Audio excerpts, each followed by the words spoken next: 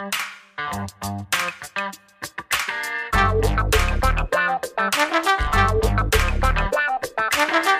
thanks so much for tuning in. And my guest today has been on the front lines of the cannabis reform movement for as long as I've been and as long as I can remember. She's a Loyola-trained lawyer who worked for the Marijuana Policy Project as state policy director, has been critical, I'm going to tell you, to expanding state access in all the new states that have expanded. I last teamed up with her in a successful effort to help pass the medical cannabis legislation in Pennsylvania, and realized that she's too often really the unsung hero of this entire movement. People need to know who you are. Karen O'Keefe, thank you so much for being a part of today's podcast. My pleasure. Thank you for the wonderful introduction and everything you've done to move cannabis policy forward. Well, I got to tell you, though, I mean, I really believe that you have been, you're my inspiration. I mean, literally, you have been here since day one, since I got involved. And what people don't understand, and I think, I got involved, honestly, in the movement really 2001-ish, middle of 2001. But girlfriend, you were there banging away in New Jersey, banging away in New York, banging away in Connecticut, banging away in Maine, banging away across America. So thank you for all the hard work you have done on behalf of everybody who's been a part of this movement. I'm very fortunate to have a job I love and to work with wonderful people like you to make a more just country. Let's back up a little bit, though. I'm going to take you back, and I'm sorry to do it. I'll take you back 20 years, and you're, only 21 years old. So hard when you were 1 year old. But, I mean, let's go back to early 2000. I mean, what brought you to the movement? So in 2000, I was actually in law school, Loyola, New Orleans, and I did a lot of criminal defense. You were not. Come on. You don't look like you're old enough to have been in law school in 2000. Okay. Just playing. I was a little younger than other people, but I have a baby face, I guess. I did some criminal defense my last year of law school, and I saw what the stats have backed up throughout the country, that marijuana arrests disproportionately fall on people of color. And in Louisiana, they were exceptionally harsh. So one of the cases that I worked on was an appeal. The gentleman had been sentenced to 20 years for third offense drug offenses just for possession of marijuana. And it, of course, was horribly unjust and still kind of gnaws at me. Wow. And so that's what brought you to the movement. Then what shifted you over and got you involved with MPP? Well, after law school, I moved to Washington, D.C., and I just looked for a job that fit what I believed in, and MPP was hiring. And so since then, I was hooked. It's every year, just about, we've had more and more victories to chip away and move the ball forward.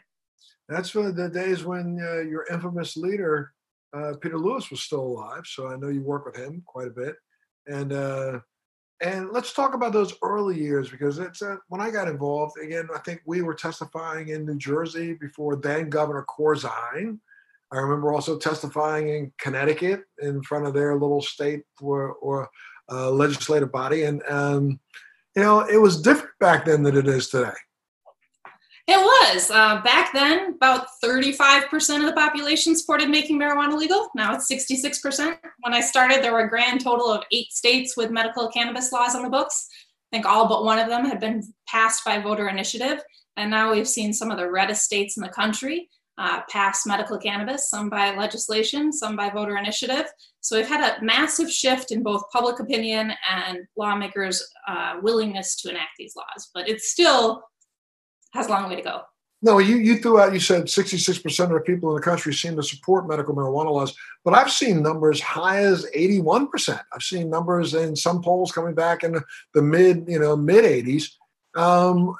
Let's talk about right now, and I've heard, conflicting numbers in the last couple of weeks doing my podcast. What is the exact number of states that have now passed some form of either medical or recreational adult use cannabis law? So on the polls for 66% support legalization completely. I've seen 93% in one poll for medical, which is more people than believe that humans landed on the moon, which is truly astounding. There's almost nothing that has that much support. So for states that have some kind of law on the books acknowledging marijuana's medical value, I'd say 49 have at least something symbolic. Idaho is the lone one, absolutely nothing. We have comprehensive medical marijuana laws.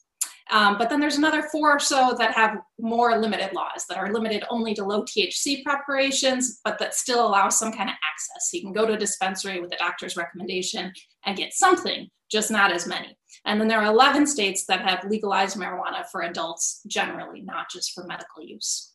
But I mean, Karen, have you seen anything like this in previous initiatives in the country where you have this number of states that support cannabis, yet the Fed still puts the brakes on? No, it's really astounding to have 2/3 of the country now, more than 2/3 of the country, have openly operating stores with the blessing of the state that are actually committing federal felonies every single day.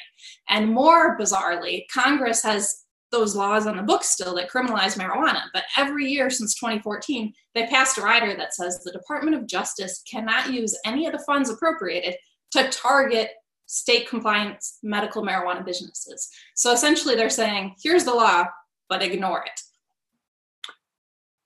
Do you fear that if, in fact, we don't see a blue wave coming in November and we get a red wave, do you think that that'll be another one of these laws that, this administration goes after?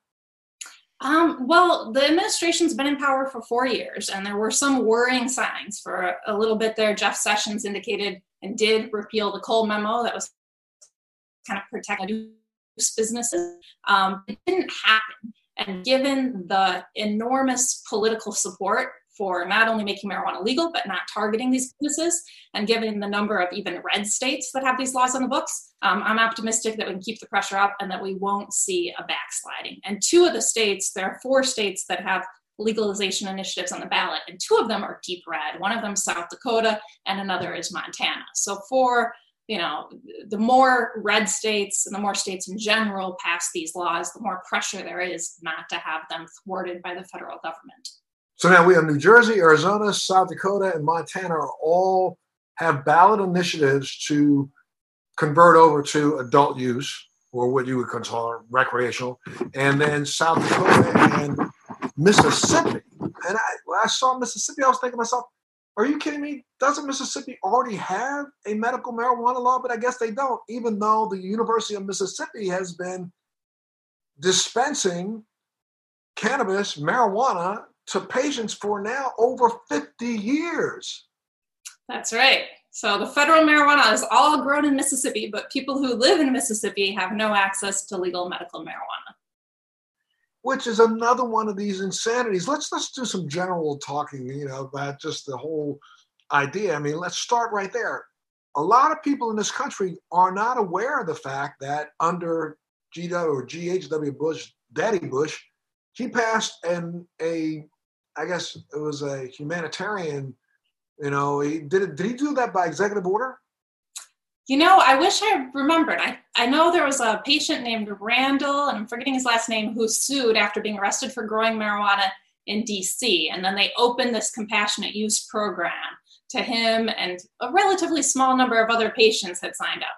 Yeah, it was I think it was 20 at the first. They opened it to 20 patients, and then they got inundated with thousands of requests from patients who back then, because the AIDS pandemic was starting, and so lots of people flooded in, and they shut the program down, but they kept it in place. And so for a lot of people who are tuning in right now for the first time to our podcast, a lot of people didn't know that the federal government made a law that allowed for the University of Mississippi to grow, package, and send out across the country to 20 patients once a month, every single month, for now over 50 years, cannabis, that these people ended up getting a small card that they could, that basically said, it was a get out of jail card that said, I can carry my cannabis anywhere I want in the entire country and leave me alone because the president said it's okay.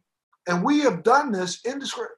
Every single senatorial bill, every bill that's passed has been a budget for the United States government, has included a budget line that has paid for this University of Mississippi program for over 50 years. Yet we are still arguing today, and we have somebody who is ignorant, like a Jeff Sessions, stand up and say, well, there is no medical marijuana usage, there's no truth to it. I felt like saying, can somebody just smack him upside the back of his head? But a lot of people don't know this. Mm-hmm. And there's 2 surviving patients that are still every month getting a tin of cannabis from the federal government, while the government at the same time fails to acknowledge cannabis' medical value. Being herb, and I even had one of Herb's canisters, and I've kept it and held onto it, now for almost 20 years myself. It's really kind of just ridiculous that we are still arguing the medical viability and medical efficaciousness of a product that our government itself believes is medically efficacious. Mm-hmm. And at the same time, the federal government will say again and again, there's not enough research, and then they'll make it exceptionally difficult to conduct the kind of studies they say are needed. And at the same time, there are dozens and dozens, hundreds actually, of studies on medical cannabis, some of which are the placebo-controlled double-blind standard studies that are the gold standard of studies. And the National Academy of Sciences, Engineering, and Medicine reported on all these studies and found that there is conclusive or substantial evidence that cannabis helps for some things, including chronic pain. So at the same time that the most prestigious medical body in the country says it works, the federal government still closes its eyes to it. And even let's layer on a little bit more, but the fact of the matter is that back in 1998 and a half, our federal government went ahead and wrote an application for a patent on components from cannabis, CBD particularly, and granted itself a patent in 2002. And in its own abstract, it reports clearly what it believes the medical efficaciousness is of the plant, and has controlled that patent ever since. And yet we still say that it's not medically viable. How ignorant is this? Appalling. Do these conversations come up in some of the discussions that you have when you go around to different states, especially now the last few? And again, I'm sorry, I missed a little. You broke up a little bit, but so this year we will go from 35 to possibly 41 states that agree with some form of formal medical or adult usage law. So we count 33 states as having comprehensive medical cannabis laws, and we could have 2 more, Mississippi and South Dakota. So that would put us at 35 by our count. But there's a lot of states kind of in the middle that could arguably be counted. Okay. All right. So still, but 35, that is well over, that's right, 74%. So we literally right now are sitting at a position where this large a number of people, and again, you said 90+% of people believe in medical cannabis, and especially coming out of this COVID pandemic, I bet you that number even goes up even higher, because we've seen that cannabis has been the only pandemic, recession-proof business in this country. Mm-hmm. Yeah. And considered an essential service in almost every one of the states that have passed the law. Thank goodness, because if it wasn't, then people couldn't get their medical cannabis. Correct, and which would be insane, especially right now. I can just imagine how, people would be reacting to having to revert back to drinking instead of using cannabis. And I don't know where we'd be as a nation. Mm-hmm. Or using opiates or far more dangerous drugs than cannabis. Absolutely. So, let's talk a little bit about the states that you're working on directly right now. You clearly are involved in what's going on in New Jersey, Arizona, South Dakota, and Montana. What's it look like? And do you think that these ballot initiatives will go through? So the polling looks good, but we can never take anything for granted. The more people volunteer and donate, the better chance all of these measures have. South Dakota, it will be the first time ever a state votes on both medical marijuana and legalization. And it's actually a state, I think the only state, where voters previously voted down medical cannabis.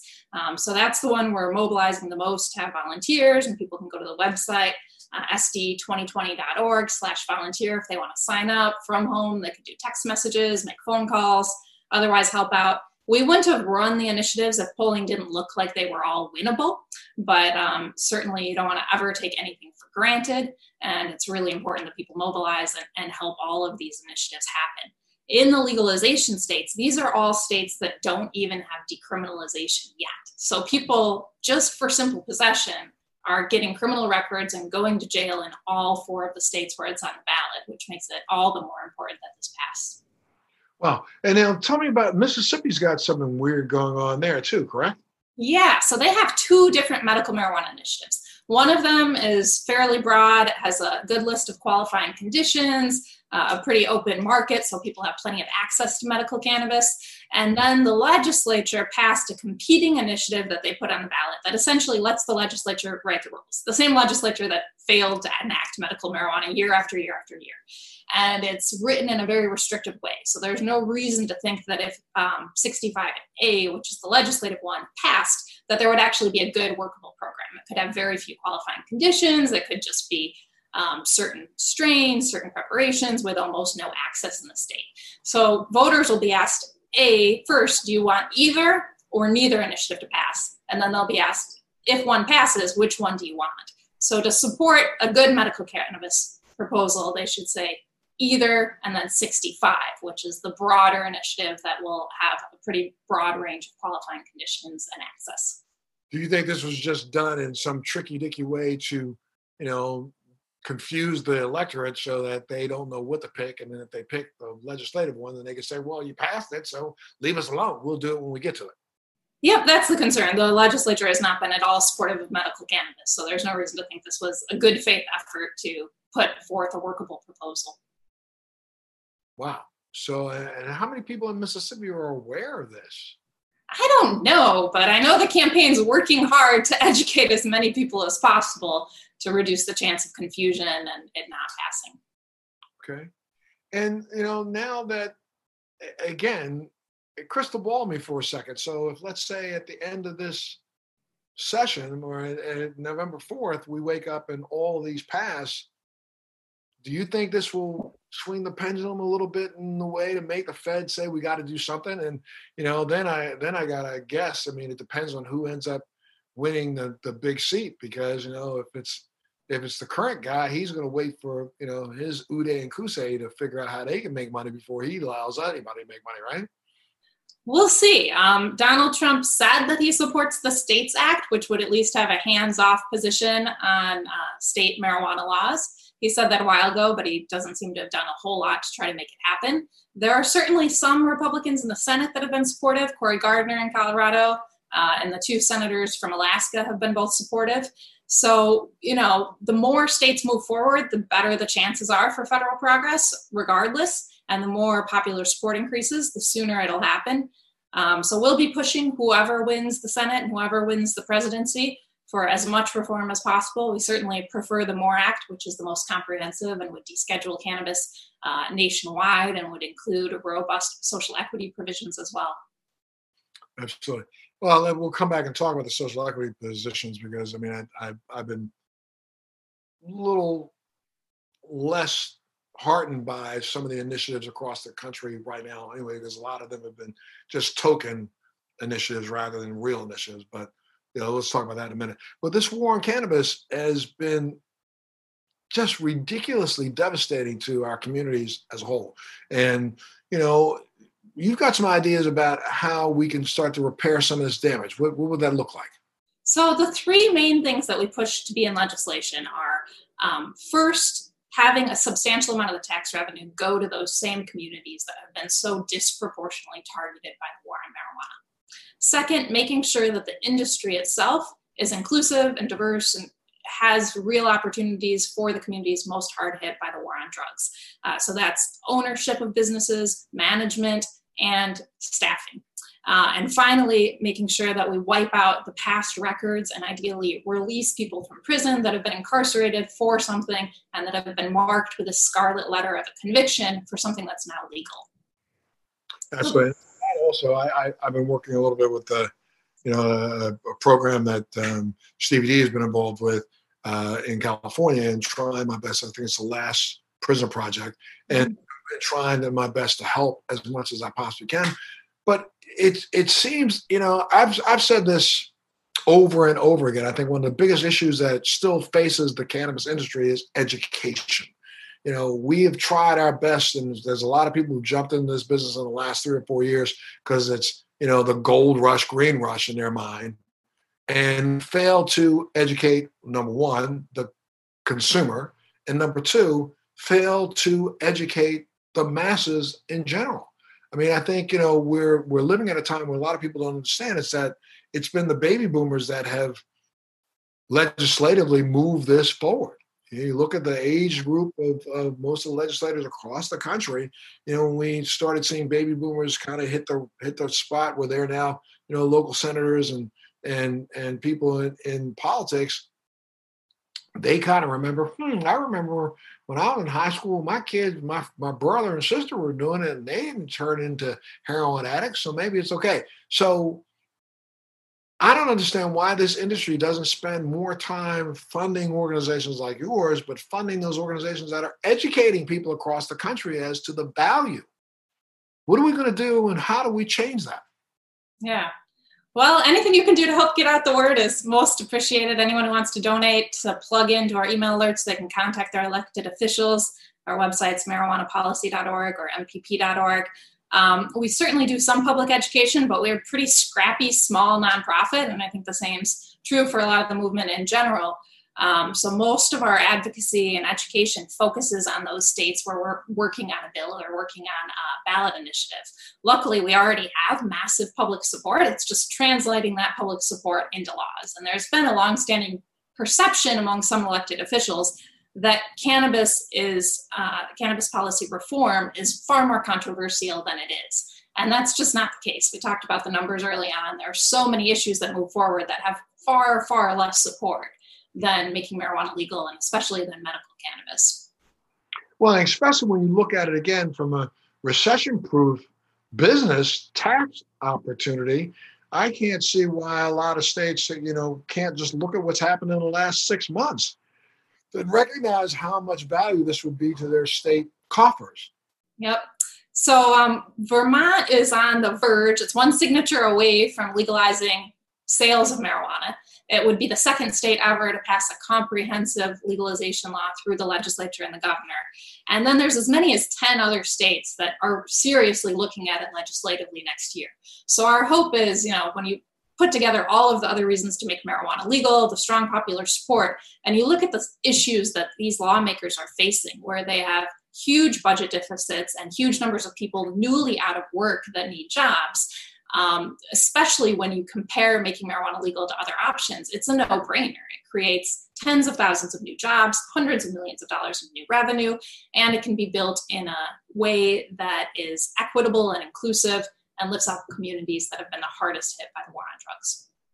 Well, what kind of impact do you think this farm bill has had on the movement in general? Because I think a lot of people think that just because you passed some laws that allow for hemp, and there's the argument about who tests it to make sure that it's the exact number, and if one plant in an entire truck turns out to be a little just 0.001 too high, you burn the whole truck, which is really stupid. But that seems to have been, something that, again, I think that the Senate did to placate and then also used to actually enforce the draconian laws more than actually open them up. Yeah. So, it was the first major federal step forward on the plant, cannabis/hemp. So it's certainly progress, and it could be built from. It changed the mindset of some people from this.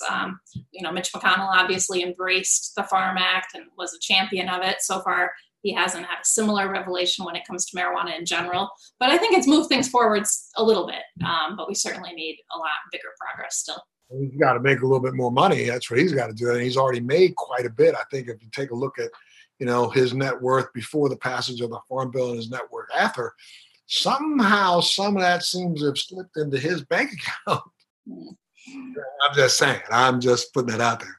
But so how do we get more and more, and again, it's a redundant question, but I want to try to figure out how do we kind of push the pendulum a little further. I mean, since conservatives are the ones that are kind of holding back, how do we educate them enough? The information is there. What do we got to do? Go down and start, waving signs in front of their office, marching again? Everyone should write letters to the editor, call your elected official, post to their Twitter page, do so in a respectful, polite way. There are so many people among the public at large and elected officials that have moved on this issue. We've had a doubling of popular support for legalization, and a lot of lawmakers are in the same position where they have questions, they have concerns, but we've seen many, many, many change their position from dead set opposed to understanding that regulation is a better course of action. People who have a personal story, meeting in person, sharing that with the elected official, really constituent outreach in state legislative districts is huge. So many state legislators have very small districts, and especially in some of the smaller states, and just a handful of people reaching out can help. It's election season, so a lot of the lawmakers in many states are trying to get reelected. Raising it with candidates for state senate, for state legislature is helpful. And those candidates who are supportive, considering donating to them if a person otherwise supports them, or volunteering. A lot of these lawmakers only have a handful of volunteers. So to kind of solidify this issue and also to help elect people that are allies, it's worth engaging. Paying attention to when legislative hearings are coming up and submitting written testimony, and otherwise just raising the profile and your voices and showing up for lobby days, showing up for rallies, doing so in a respectful, non-hostile way is something I would encourage everyone to do. Look, I got to take a little break to pay some bills. And when we come back, let's talk a little bit more about just, in general, some of the success stories that we've now started to hear across the country. And because a lot of people don't hear a lot of success. We hear, it's going to go the way of California. They seem to use California as a bad example of how cannabis laws can be put in place. And when you take a look at California, I think California has made a couple missteps. They've taxed the product so highly that, you've opened the door to a black market again. So let's talk a little bit more about success stories when we come back. We'll take a little break. We'll be back right after this.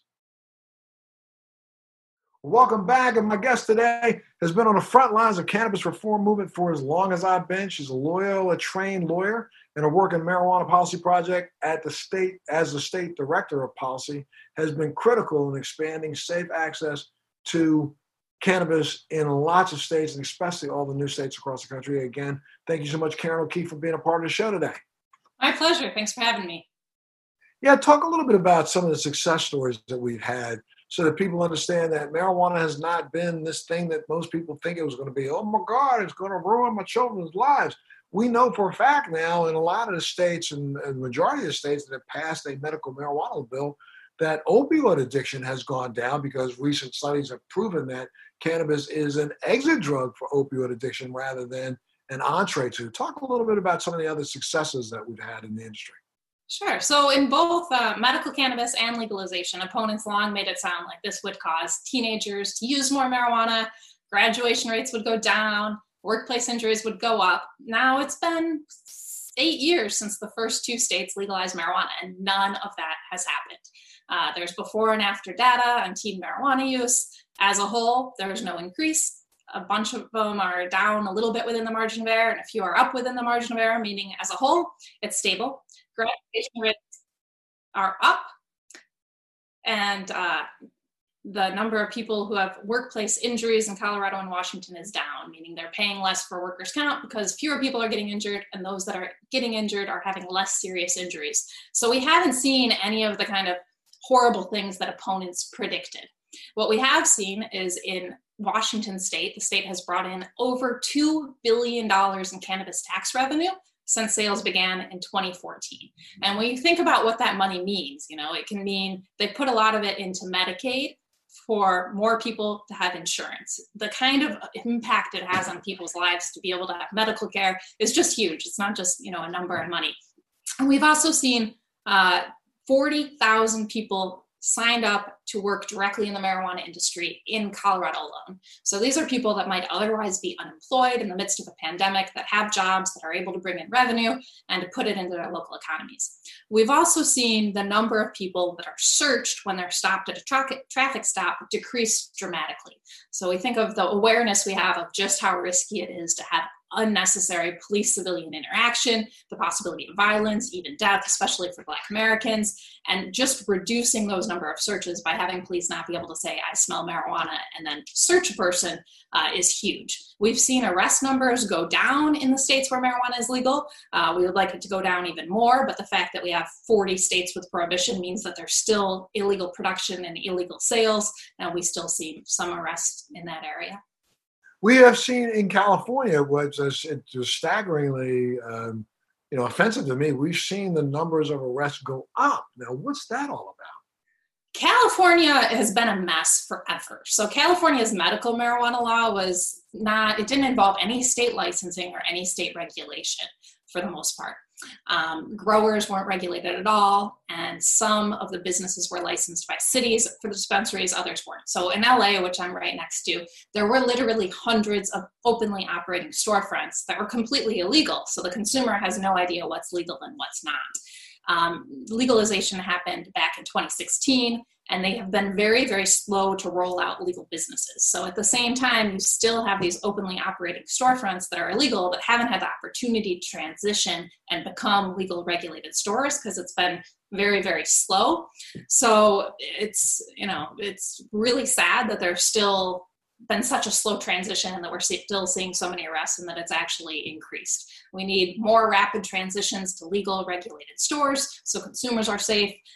When you have these illegal stores, it's a danger to people working there and it's a danger to consumers. We actually saw a butane hash factory that was illegal. There were places selling butane extracts that blew up and injured 11 firefighters recently. And we've seen huge numbers of these illegal products that are being sold at illegal dispensaries and produced illegally, testing positive for additives that can be very dangerous and pesticides that can convert to hydrogen cyanide.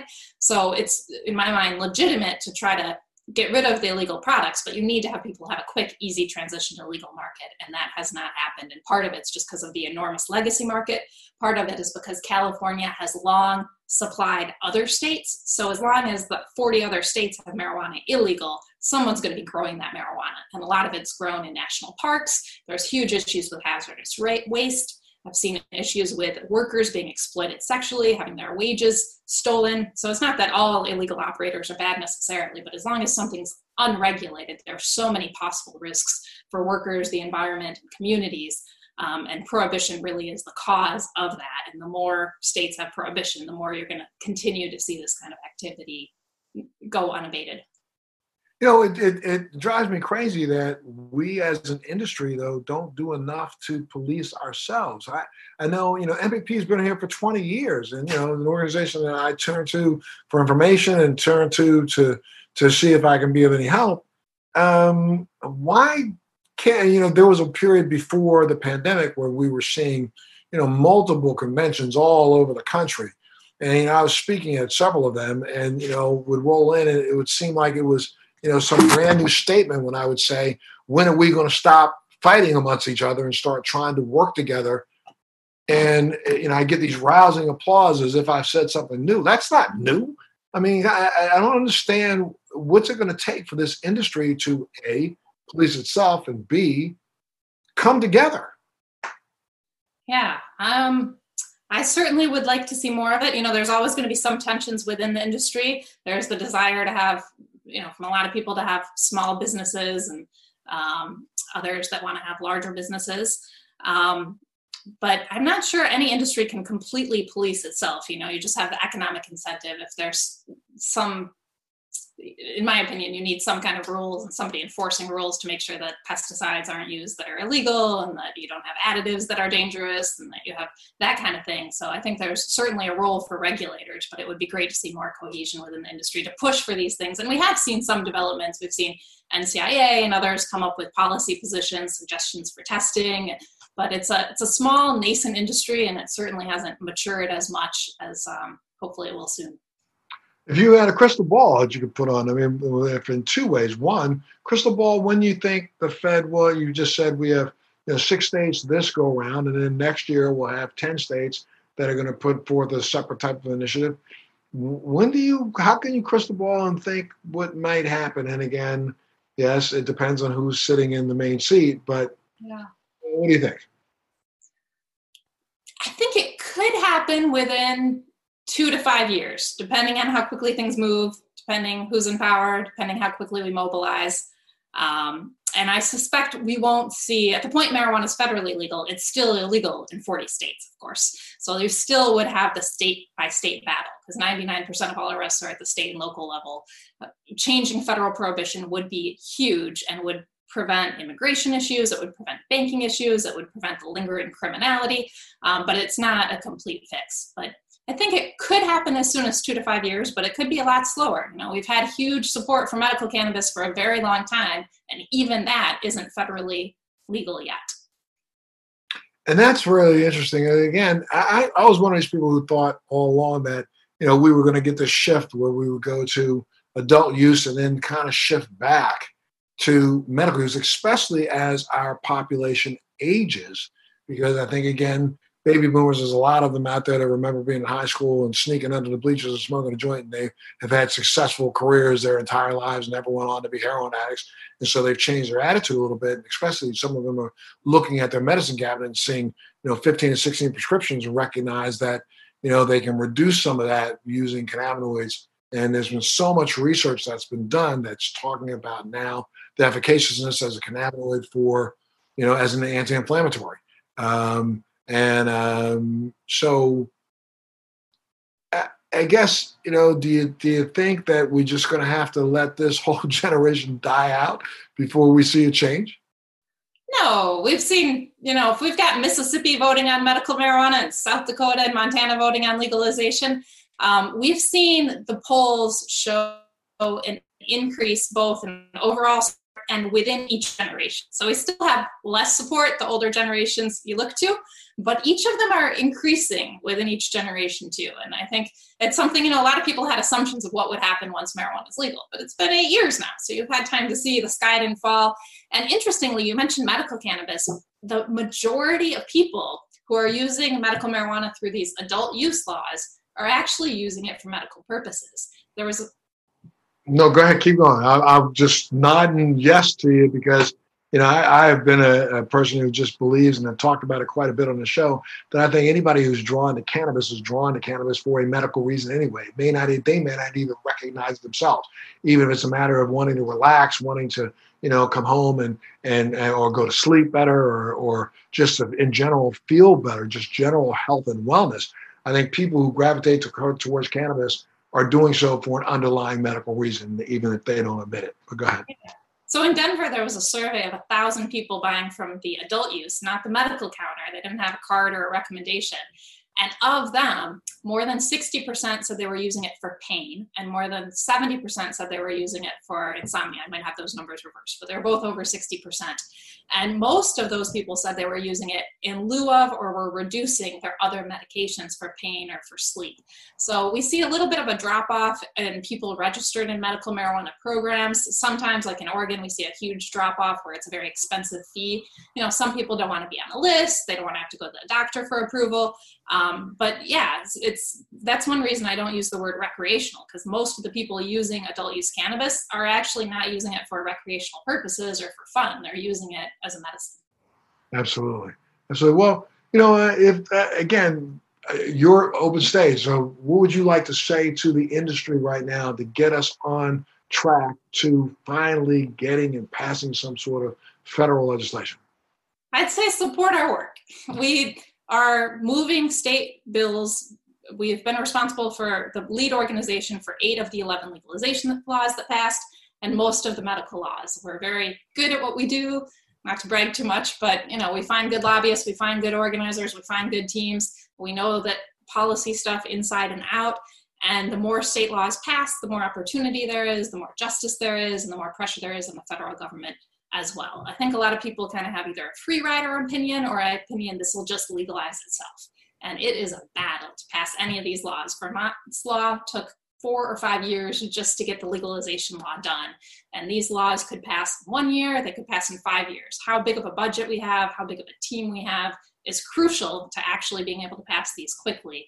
And I think we should know from medical cannabis that this isn't just going to magically pass on its own quickly because people support it. Absolutely. Thank you so much, Karen. I can't believe thank you enough for being here. She is the state policy director for the Marijuana Policy Project. And, I can't say enough to say thank you for being a part of the movement. And thank you for being a part of our podcast here today. And we want to have you back anytime you have anything to say. You have a home here. Really appreciate it. Thank you for all you've done. Absolutely. Thank you.